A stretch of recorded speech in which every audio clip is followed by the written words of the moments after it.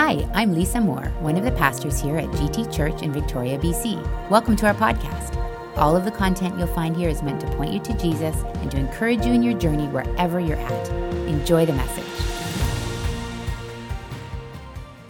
Well, hello, ladies and gentlemen, whether you're watching online or you're live with us right now, great to have you with me in this particular moment. You know, our Jesus series has been a real fun time together, and it's almost coming to an end. So today we're actually going to be looking at chapter 15, which means that next week is our last Sunday of this series. But chapter 15, I'm going to be honest with you, it's a pretty heavy one. In chapter 15, we have the story of Jesus and Jesus' trial before Pilate. We have the crucifixion in chapter 15. We have the death of Jesus in chapter 15. We have the burial of Jesus in chapter 15. So this is a substantially heavy chapter, and a very relevant chapter to each and every one of us who are watching this and hearing my voice right now. And so I want to highlight this particular chapter with you, but more specifically, I want to look at 5 verses hidden in the middle of the text. Chapter 15, verse 16 to 20. If you have your Bibles, feel free to pull it up with me now. We're going to read it together. It's the story of when the soldiers mock Jesus. And I've always been fascinated by this story because there's this piece of me that looks at the way they interact with who we would call our Lord and Savior. And there's this piece of me that's like, oh my goodness, how can these people be acting in such a gross, such a horrible, such an unthinkable fashion?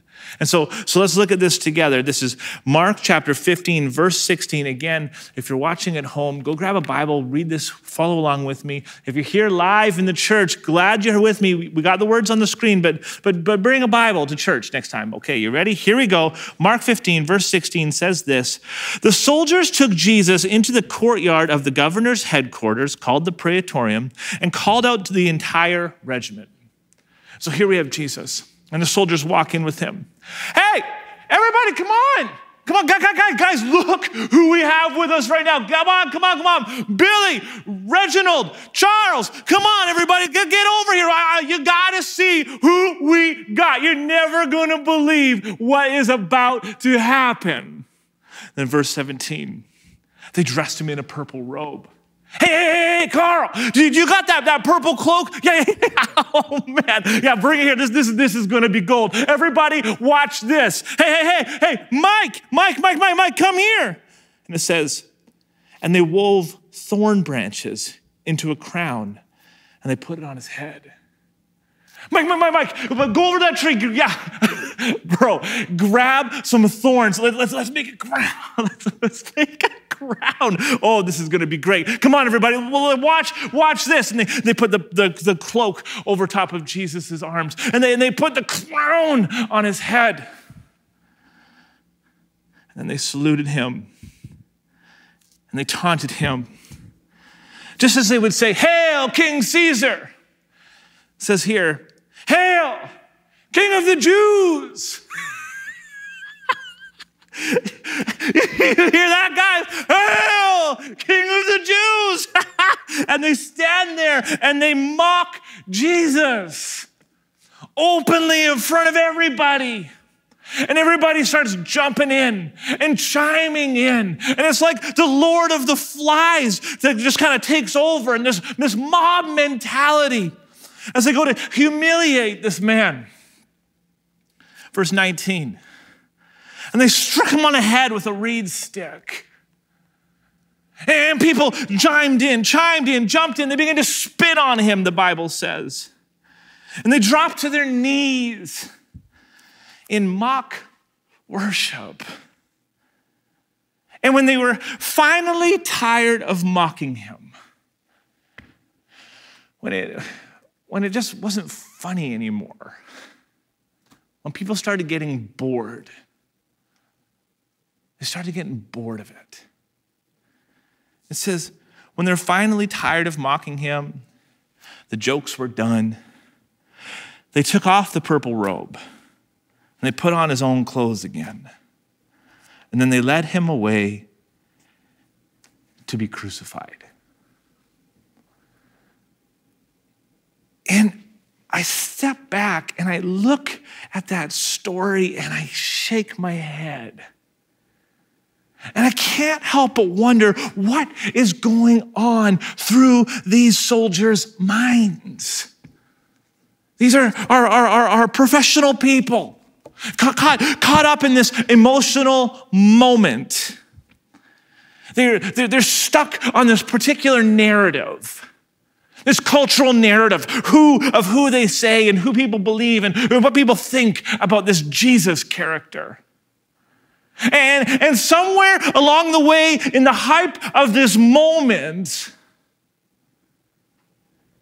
these people who were gathered, this mob, this crowd of soldiers, they get blinded to the fact that they're blinded to Jesus' humanity. The fact that this is an actual living person. And people shouldn't treat people like that regardless of who they are and what they've done. And on top of all that, they're blind to his deity. The fact that this man actually isn't just a man at all. This man is God, the Son of God in the flesh. God incarnate, walking the streets. And here their response. The response is to mock him, to humiliate him, to hurt him. And what strikes me the most about this particular exchange, what strikes me the most about this story is how badly these soldiers misunderstood both who Jesus is and who Jesus was. They had no idea. And to be totally fair, what strikes me the most about this story, quite honestly, if I'm going to be real, what strikes me the most is just the frailty of the human condition. The fact that it's extraordinarily easy for any of us to act the way those soldiers did. And that's the piece that makes me uncomfortable. I mean, come on, like we don't. Not many of us aren't owning purple robes, and maybe we would never visualize ourselves actually putting a crown of thorns on Jesus' head, or spitting on him, or hitting him, or whatever. But truth be told, in our darkest moments, it's uncomfortably easy to forget who Jesus is. It's uncomfortably easy for us to misunderstand what's going on. It's uncomfortable how soldier-like we can all get when we're in our lowest moments. And so I want to talk about that today. And I know it's one thing to misunderstand who Jesus is. And it's another thing to have Jesus misunderstand us. But I want to sit on this for a bit. This whole idea of, it's one thing for us to misunderstand Jesus. But what if maybe throughout this COVID experience, what if you've found yourself in this position where it's almost as though you feel like God is misunderstanding you? Where it's almost like maybe God's forgotten you. And it's actually, this has been a hard season for you in terms of your spiritual walk, because you've been trying to navigate this, thinking to yourself, whoa, where is this Jesus when I need him? Where is this Jesus the Bible talks about? Where's this Jesus we sing about at church? Where's this Jesus that existed before COVID? Because during COVID, things changed. And in your world, you've been struggling. So today what I want to attempt to do is I want to attempt to use the Bible to answer 4 of the hardest questions you may have asked during COVID. And I actually want to give you 4 of the easiest answers. So if you're taking notes, I want you to just write this down on the top of your page. 4 hard questions, 4 easy answers. And maybe, just maybe, my prayer, my hope for you today is that God would speak really specifically to your heart, and that where there has been misunderstanding, there would be truth, there would be freedom, there would be new life. So the first question, maybe you found yourself asking this, maybe you didn't, but maybe you did. And the question sounds like this: are you there? Like Jesus, are you even there? Are you listening? Are you actually watching? Are you seeing what's going on here? Jesus, don't you know what's happening to me right now? And the answer is yes. That's a real hard question to ask, but the answer is yes. And what I want you to see is this: sometimes we misunderstand God's silence and assume Jesus doesn't know what we need. It's almost as though we start to tell ourselves, well, I can't hear Jesus, therefore he must not actually be there. He has no idea what I'm going through. He has no idea how I've needed him through COVID. He has no idea. Jesus, where are you? Are you even there? Do you know what I need? And the truth is, yes. Yes, he does. And if we look at Matthew chapter 6, verse 8, it says these words. And this is Jesus talking. And this is what he's quoted as saying. He says, "For your Father knows exactly what you need, even before you ask him." And so when we're in our dark moments and we're trying to figure out, Jesus, are you there? Do you know what I need? The answer, friend, is yes. And I'm not just making that up. It says it right here in the scriptures. So there's truth there. Hold on to that today. Jesus knows exactly what you need. Exactly what you need. Okay, Pastor. Who cares though? Sure, he knows what I need. But does he even know how much hurt I've been through? Does he know how hard this season has been? Which leads me to number 2. Number 1 is, are you there? But number 2, do you see my despair? Do you see my despair, Lord? Do you see my hurt? Do you know what it feels like to be me? Do you see my pain? Do you see how hard this season has been? Do you know how lonely it's been, God? Do you see my broken heart? Do you see my despair? And the answer is yes. Friend, yes, he does. Psalm 56, verse 8 says, "You keep track of all of my sorrows." See, another word used, if you look at the bottom of your Bible here, another word for sorrows is wandering. You see all my sorrows and you see all my wandering. Have you wandered a little bit in this COVID season? Jesus saw it. It says, "You have collected all of my tears in a bottle. You have recorded each one in your book." I used to work at a liquidation store, and we had this tool store attached to it. And every year we would have to do inventory. And we'd go throughout the store and be like, table saw, table saw, table saw, table saw, table saw, hammer, hammer, hammer, hammer, hammer, hammer, screw, screw, screw, screw, screw, screw, tape, tape, tape, tape, tape, tape. And we'd go through, we would take an inventory. We'd write down every single thing that existed in the store. It was completely emotionless. I can tell you right now, I wasn't like, oh, the table saws didn't sell. 1, 2, 3, 4. There was no emotion. It was just a list. But when I look at this, you have recorded each one in my book. God doesn't just take an inventory of your sorrows. It's more closely related to a diary.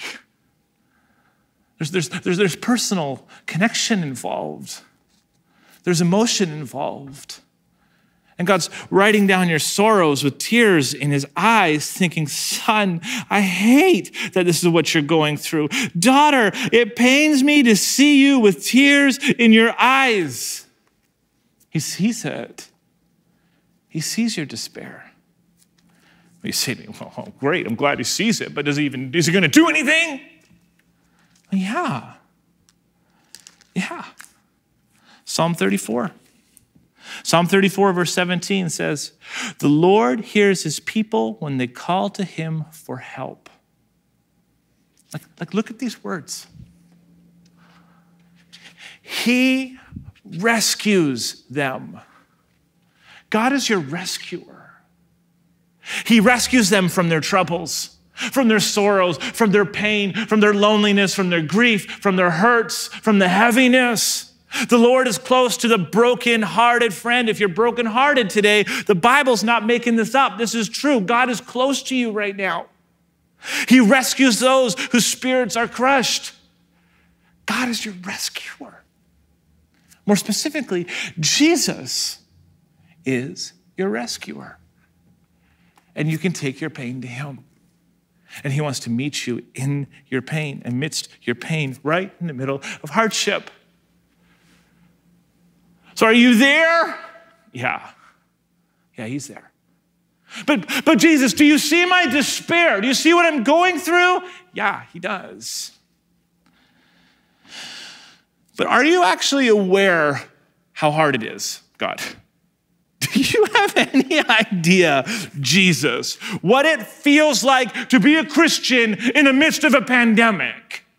Do you have any idea what it feels like to be a Christian as church begins to open up? And I'm trying to figure out all these different emotions of life right now. Jesus, do you know what it feels like to be human and to have pressures for sin?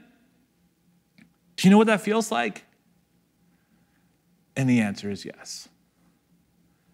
Yes, he does.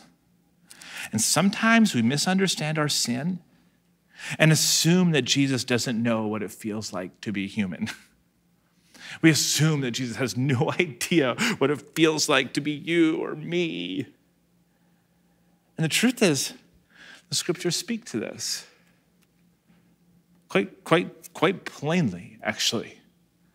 In Hebrews chapter 4, verse 15, it talks about the high priest. And the high priest is actually Jesus. That's what this verse is talking about. And it says, the high priest of ours understands our weaknesses. In other words, Jesus understands our weaknesses. That's what this is saying. This high priest of ours understands our weaknesses, for he faced all the same testings that we do, yet he did not sin. This Jesus of ours, this Jesus who put the stars in the sky, who pulled up the mountains and poured out the waters, this Jesus who's been a part of creation since there was a creation, the Jesus who knit us together in our mother's womb, the Jesus who gave you breath, who gives you life, who gave you talents and abilities and gifts, that Jesus, he came to earth in human form, surrendered it all, and said, I'm going to go feel what they feel. I'm going to experience what they experience. I'm going to go live the way they live. I want connection. And that's why God is so beautiful.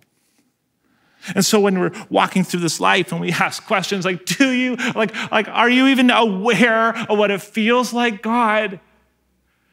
Do you know how hard it is, God? Do you know what it feels like to live out this life, God? The answer is yes. Jesus knows exactly what you're going through. Exactly what it feels like. Exactly what it feels like to be scared. Exactly what it feels like to be afraid. Exactly what it feels like to feel overwhelmed. Exactly what it feels like to feel betrayed, to feel left out. Jesus knows exactly what it feels like to be misunderstood.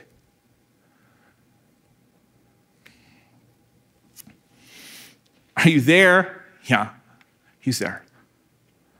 Do you see my despair? Yeah, he does.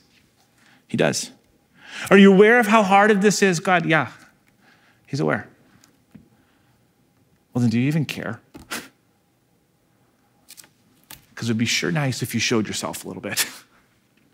It sure would be nice if you just kind of walked into the room.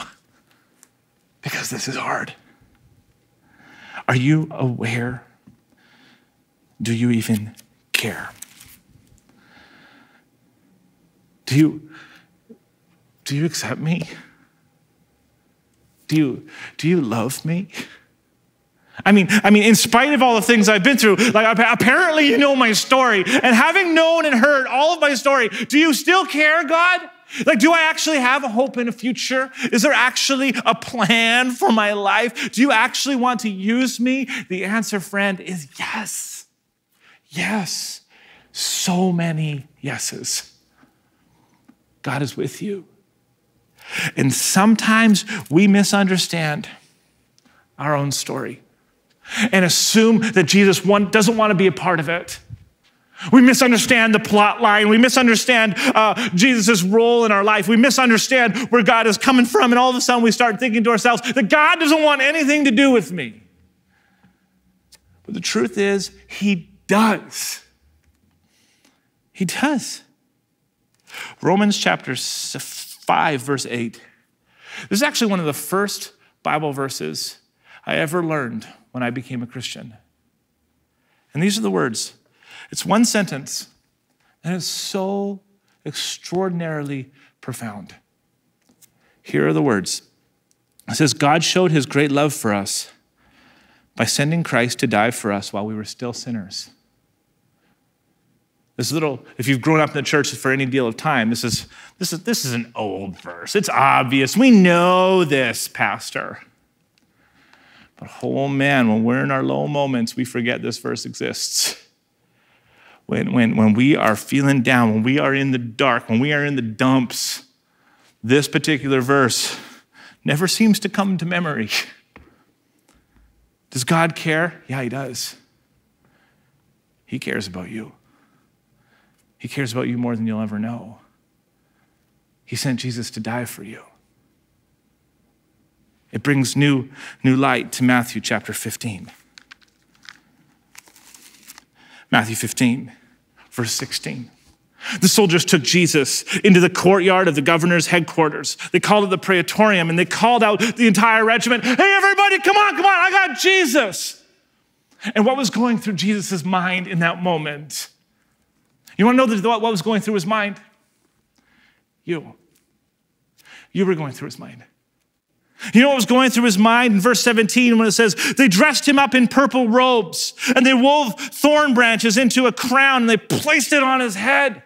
Do you know what was going through his mind? The soldiers. The very people who were doing that, those very oppressors, the people who were making him bleed. He was thinking about them. When it says they saluted him and they taunted him, hail, King of the Jews. Who was he thinking about? Friend, he was thinking about you. When they struck him in the head with a reed stick, when they spat on him, when they dropped to their knees in mock worship, who was Jesus seeing? He wasn't just seeing the mockery, he was seeing you, friend. He was seeing them for who they were. Because with Jesus, your past doesn't have to be your future. With Jesus, there is hope, there is life. And when they were finally tired of mocking him, when they got bored of it, when they took this purple robe off and they put him back in his clothes and they sent him to be crucified, what was Jesus thinking in that moment? He was thinking about you because he cares about you. God's rescue plan for humanity, believe it or not, was this. I don't know your story. I don't know what you've been through. But I didn't grow up going to church. And when I learned who Jesus was for the first time, and I began to understand this misunderstood Jesus, everything changed. And if you want more information about becoming a Christian, if you're watching online from home, you can text LIFE to the word that's popping up, or to the number that's popping up on your screen right now. We want to be a part of your journey. You don't have to walk by yourself. If you're here right now in this room, we have our people in our Next Steps booth right after the service. Make your way to them. Talk to them. Find somebody. Don't walk out of here without saying hello to somebody and letting them know what God is doing in your heart right now. Lean into Jesus. But I really believe that God wants to speak to you in this moment. So would you stand to your feet with me? If you're in this room right now, can I ask everybody to stand to your feet? But if you're watching at home, can I ask you to stand to your feet for a moment? And we're just going to just kind of create a sacred space between us and God. You can close your eyes. Maybe you want to put your hands out in a posture of kind of receiving, of surrender. And I would love to just pray for you. Because I'm very much aware how hard this season has been. I'm very much aware that some of you have been walking a very, very difficult road. But I'm also very much aware that the enemy's been trying to lie to you. And that when we're in our darkness, when we're in our dark spots, when we're in our low moments, it feels like God is a million miles away. And the truth is, he's right in front of you right now. Jesus is accessible. So can I pray for you? Father God, I thank you that you're real. And in this moment, Father, I pray for each and every person who can hear my voice. Each person who has prayed the prayer or said the thought or said the words, "Are you there?" God, I pray that you would show yourself right now. That you would bring comfort, that your presence, your Holy Spirit would bring peace. For each person who has prayed the prayer or said the words, "Do you even see me in my despair? Do you see my sorrow? Do you see my hurts?" Friends, the answer is yes. And God, in this moment, I pray that Holy Spirit, you would bring wholeness. You would bring healing. You would bring your comfort and your presence. For those who said, but God, are you even aware of what's going on? Do you know what it feels like to be me, Father? Friend, yes, God does.